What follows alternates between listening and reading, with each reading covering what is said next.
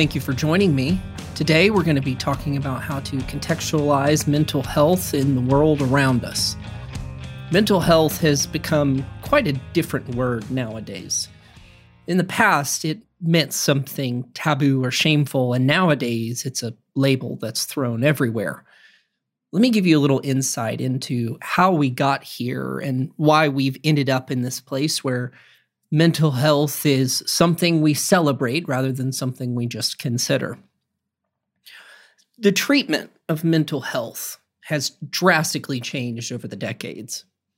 At the very beginning of psychology and psychiatry, the way that mental health disorders were identified and treated was through institutionalization. Now, not everything was like you see in the horror movies of psych wards or the psychological thrillers that people seem to enjoy, but there is some element of truth to them. It's actually the foundation for how we still deal with severe mental health disorders. Now, clearly we've lightened up. We don't quite do all of the insane things that have been told in stories to psychology students and the public alike. Once we moved out of the institutionalization, there was a significant shift. We stopped seeing people as just a list of symptoms to treat. We started seeing them more as people with symptoms. That's when institutionalization moved to a therapy or treatment model. Now, we still had some of the same pitfalls as before, where we saw a symptom and wanted to treat the symptom, although we considered the person and how to help them. That's part of the foundation for therapy in itself. You see the problem, you work on it, and then you go on your way. The most recent branch of mental health treatment has taken this one step further, where we start to consider the person themselves and their identity and how that interacts with symptomology. This is branched into education and advocacy, where we're no longer in the halls of an asylum. We're not sitting behind a one-way mirror observing a child's behavior, but we're speaking out more boldly and engaging with honest conversation about the things that are happening. This has moved the understanding and treatment of mental health out of just universities and doctors' offices into the public sphere, where mental health disorders, diagnoses, and treatment have become more and more accepted. What was once taboo is now openly discussed and sometimes even flaunted.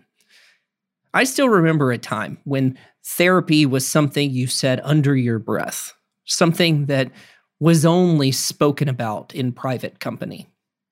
That has slowly changed over the years, I think for good and for bad, but what was once hidden has become openly expressed. Whereas before, men would be considered weak for going to therapy, and there's still some of that strain in there. A lot of the public outcry is for men to go to therapy, which is quite an odd shift from what was true or considered to be true even just a decade or two ago. Now that things are openly discussed, there's been an involvement with other ideas or spheres of influence. One of the ways that we've seen this influence show up is through research. Now, I am in a PhD program, and within the first year, the most significant thing that I learned is not from any of my classes, it's not from any meetings with professors.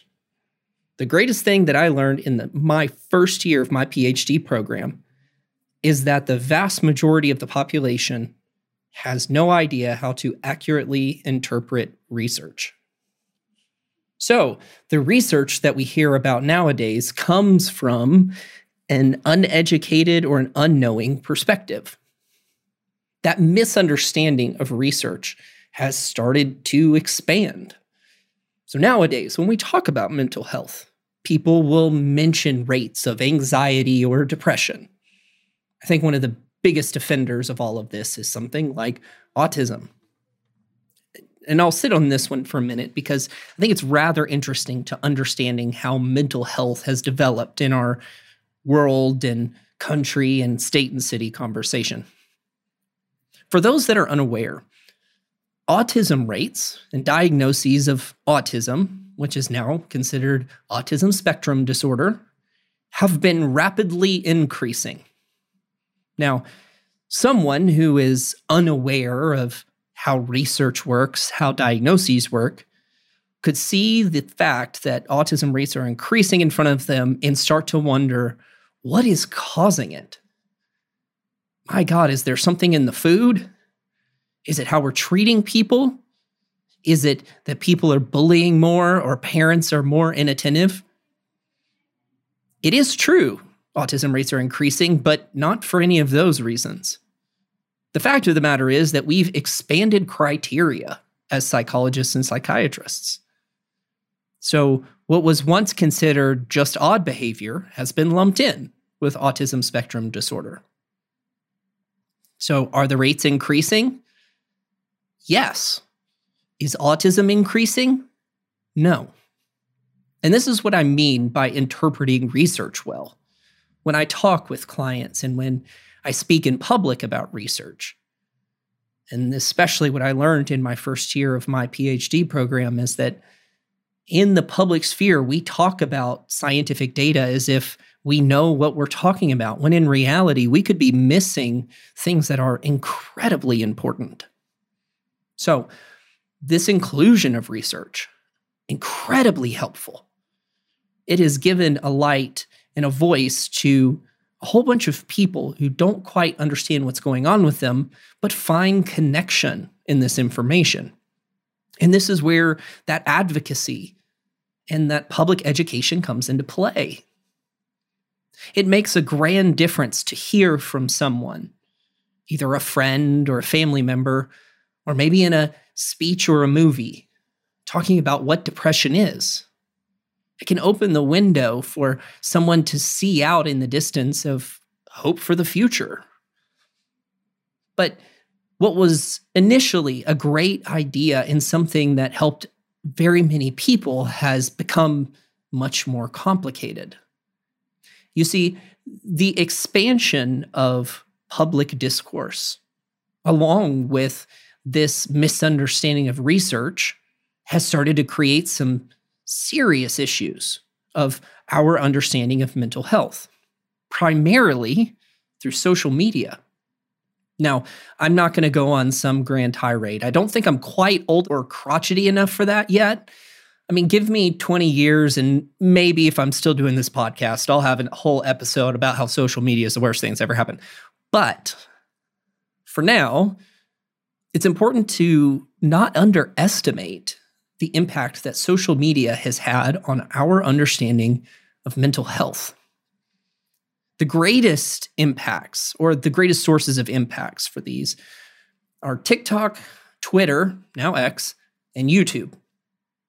These have been incredibly important in our understanding of mental health because it gave anyone and everyone a platform to speak.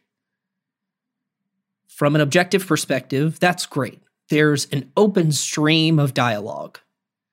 The problem is the truly educational, the honest, the accurate understanding is not often the one that gets the most clicks.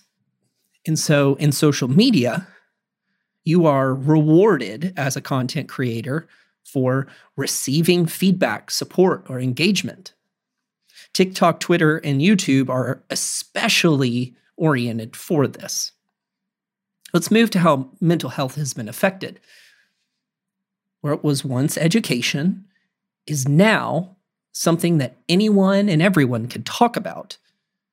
And most people speak as if they have some sort of authority on it because they've experienced it, which is honestly most of the time not the case. Now, I'm not on social media nearly as much as many people that I know. I quite honestly just scroll through Facebook just to see drama now and again and to see if family members have posted any pictures that are interesting. But something drastic has happened over, I would say, maybe the past 5 years most significantly.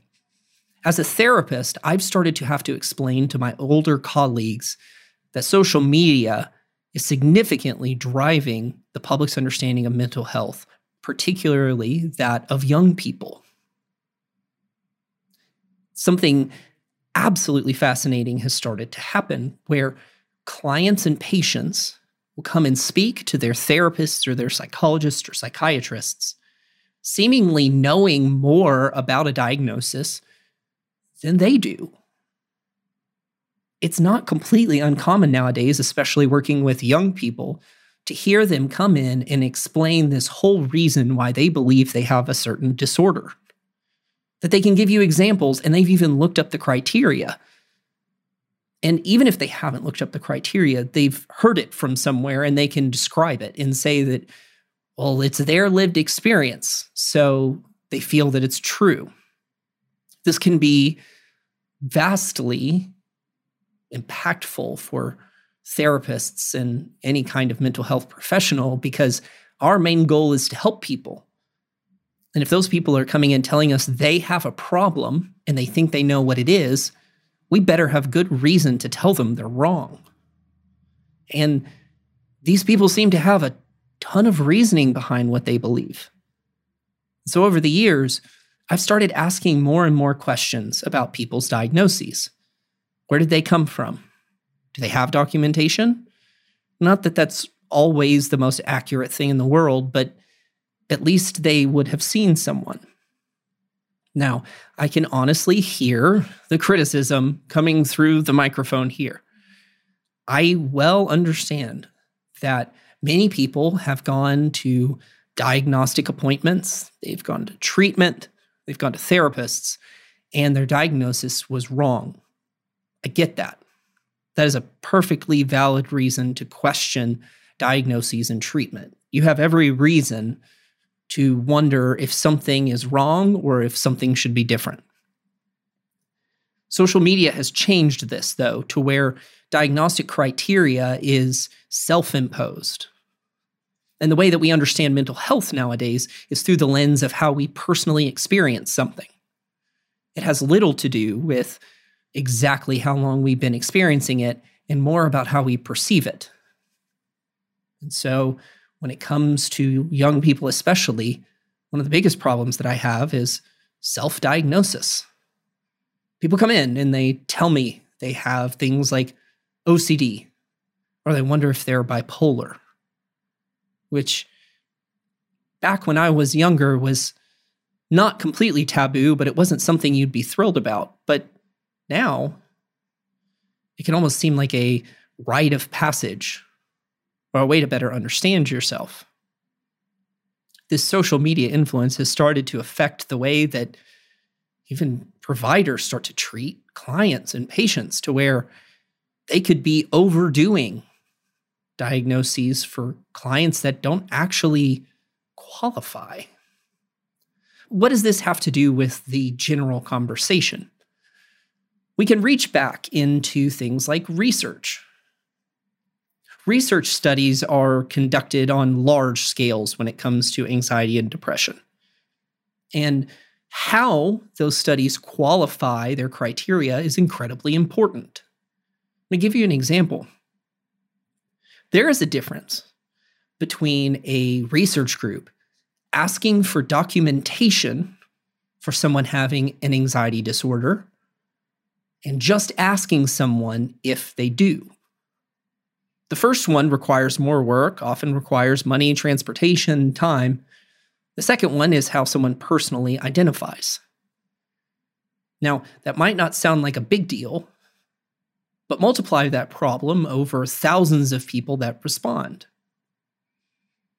So instead of having a 1 or 2% prevalence rate of people with a specific issue, becomes 5 or 10%. And all of a sudden, we have an issue in our country with rising anxiety and depression. And quite honestly, we might. On a realistic note, I do think that there's a lot of credence to the idea that anxiety and depression is increasing. However, we have to be careful because What if the data we're looking at is self-reported? And what if that self-report comes through the lens of things like social media?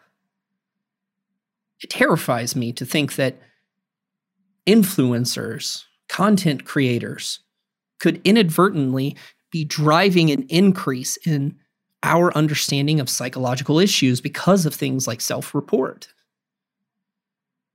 I don't need a psychologist or a psychiatrist or a therapist to examine every single person in a study. That's not the point of this.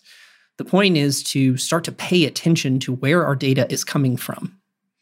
So our research, I think, can start to be put into a little bit of question.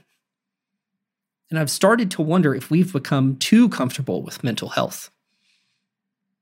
What was once a descriptor of behavioral symptoms changed into a sense of identity, which then changed into a medal people seem to wear. I'll give you an idea of what this looks like. Initially, we'll use something like autism. We'll say that this person is autistic. That would be the identifier. The identity would be someone saying, I am autistic. Then they could break out of that a little bit in a healthier way and say, I am someone who experiences autism. That would, I think, be a healthy understanding of symptoms, separating them from the identity of the person themselves. That's vastly different from the trend we're seeing today, where instead of just understanding people's behavioral patterns, instead of just knowing how our brains tick compared to these diagnoses that we've come up with, people proclaim it. They talk about being things like neurodivergent, and I'll talk about that in a second because it's an entire nightmare of conversation around the psychological community. But what was once something that people understood about themselves and was useful information has become a medallion, something that they shine in front of others to gain a sense of voice or identity. And that's terrifying. Let me go to the neurodivergent thing. It's a part of this interesting phenomenon where there are psychological criteria for a diagnosis or symptoms that someone experiences, and then others co-opt it and use it for their own. The term neurodivergent was initially something for autism. Their brains and their thoughts work differently. I've worked with autism before, and the people that I've worked with have been great, but without an understanding of the neurological differences in someone who has autism, I would have been doing a terrible job and been completely ineffective into helping them grow and change their lives. So neurodivergence originally was this idea of their brains seem to work differently, but has been taken on as one of those medallions, one of those badges that people wear where now the word has lost all meaning. Neurodivergent nowadays is an I'm special sticker, which sounds harsh, but you can only see so many posts, so many advertisements, so many groups. And you start to wonder if neurodivergence is this common, is it really neurodivergence? Or is it just people wanting to be special and different? Again, this is the Bold Lines podcast. I'm just going to tell you exactly how I feel. That's a huge concern of mine, where mental health has become something so exciting for people that they use it to diversify themselves. They use it to give themselves credence for what they believe, when in reality, they're not that different. I will tell you, by and large, all of us are pretty normal. Now, we can have some quirks, but it seems as if people have gotten this idea that they are some grand difference from the population around them and deserve special treatment. I would say it's quite the opposite. If everyone's special, no one is. If you know where that quote came from, you should share this podcast because that was a deep cut right there. But if everybody's so gosh darn special, then what's the point? If everyone's neurodivergent, then no one is. Neurodivergent was meant to be a specific difference, not a general one. Now, I know I'm harping on a simple idea here. I'll give you a short other example and then spread it out for us. Another one of the common ones that I see nowadays is something like narcissism. I hear so many times, and I see posted so many times, how to deal with narcissistic blank. Okay, as someone who has worked with people with actual narcissism, which we don't exactly call it that anymore, but people with specific personality disorders that express that, I promise you it's not your ex. Like, I can almost guarantee that your ex whatever was not a true narcissist. They're just selfish. Because of this expansion of ideas, now the general public finds a bludgeon. They find a way to make themselves feel different and special. And I'm going to pretty much guarantee you with a high success rate, with no information at all, the vast majority of people listening to this are not narcissists and have never been in a relationship with a true narcissist. And very few people are actually neurodivergent. And this is why I have created this episode. When we talk about mental health nowadays, I've started to wonder how much of it is mental health issues that are diagnosable and how much of it is just lonely people looking for connection. I'll tie that in with one of my favorite things to tell clients. When they tell me that they feel like they might be depressed, and we come to find out that there's a good reason for it, whether it's due to loss of family members, friends, or a sense of self, I tell them, good, I'm glad you're depressed. You should be. To be depressed is to be human. You don't need a diagnosis for that. When people tell me they're anxious and overwhelmed and they don't know how to handle things, and we come to find out that it's terrifying and that they don't know how to handle their future, but there's hope, I say, I'm glad you're anxious. It means you're breathing. It means that life is worth living. So when it comes to things like mental health, we have to be very careful. How much of what we're experiencing and what we're seeing in the world is just the human experience? How much of it is just due to problematic family dynamics or personal beliefs? And how much of it is actually a neurological problem? I would argue the vast majority of it is from lonely people, from broken hearts who feel isolated, from many people who haven't felt whole and loved. You don't need a diagnosis for that. I would argue that there's so much more to be offered than to carry around a weakness that you wear as a badge of honor. Let's figure out what to do with this, because I never want to leave an episode with people feeling terrible. If you're wondering if you are one of those people that I was talking about, using mental health terms as a way to navigate the world and differentiate yourself, start asking yourself how much of what you're experiencing is human. Is it really different than what other people experience? Or is it just the details are slightly different? No one's going to experience all of the things that you have. For better or for worse, you're the only one that experienced exactly what you did. But you're not the only one to experience something like that.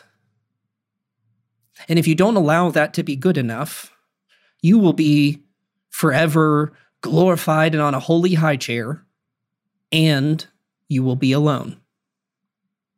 And so I would ask you to consider how much of what you're experiencing is real and others can relate to. How much of it do you actually need professional help with?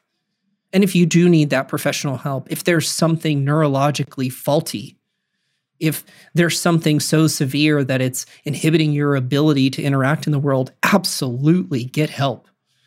Get some professional help that can give you guidance and direction, but never, ever wear that diagnosis, even if it's accurate, as something to be thrilled about. You shouldn't be ashamed of it either, though. Mental health diagnoses are simply descriptors.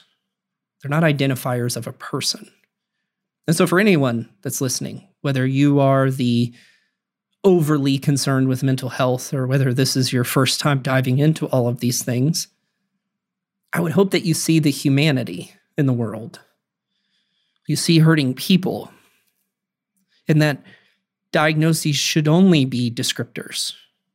And when people wear them as something to be proud of, they're deeply hurt, and that's not a diagnosis. I hope that everybody finds someone who can hear them out and challenge them, not just tell them they're perfect the way that they are. Find people who will help you grow and help others do the same. Thank you for listening today. If you feel the need, you can leave something in the tip jar. I hope that you share this podcast with other people so that they can help grow themselves, that they can support others, and even provide some insight to those that might not be able to afford therapy.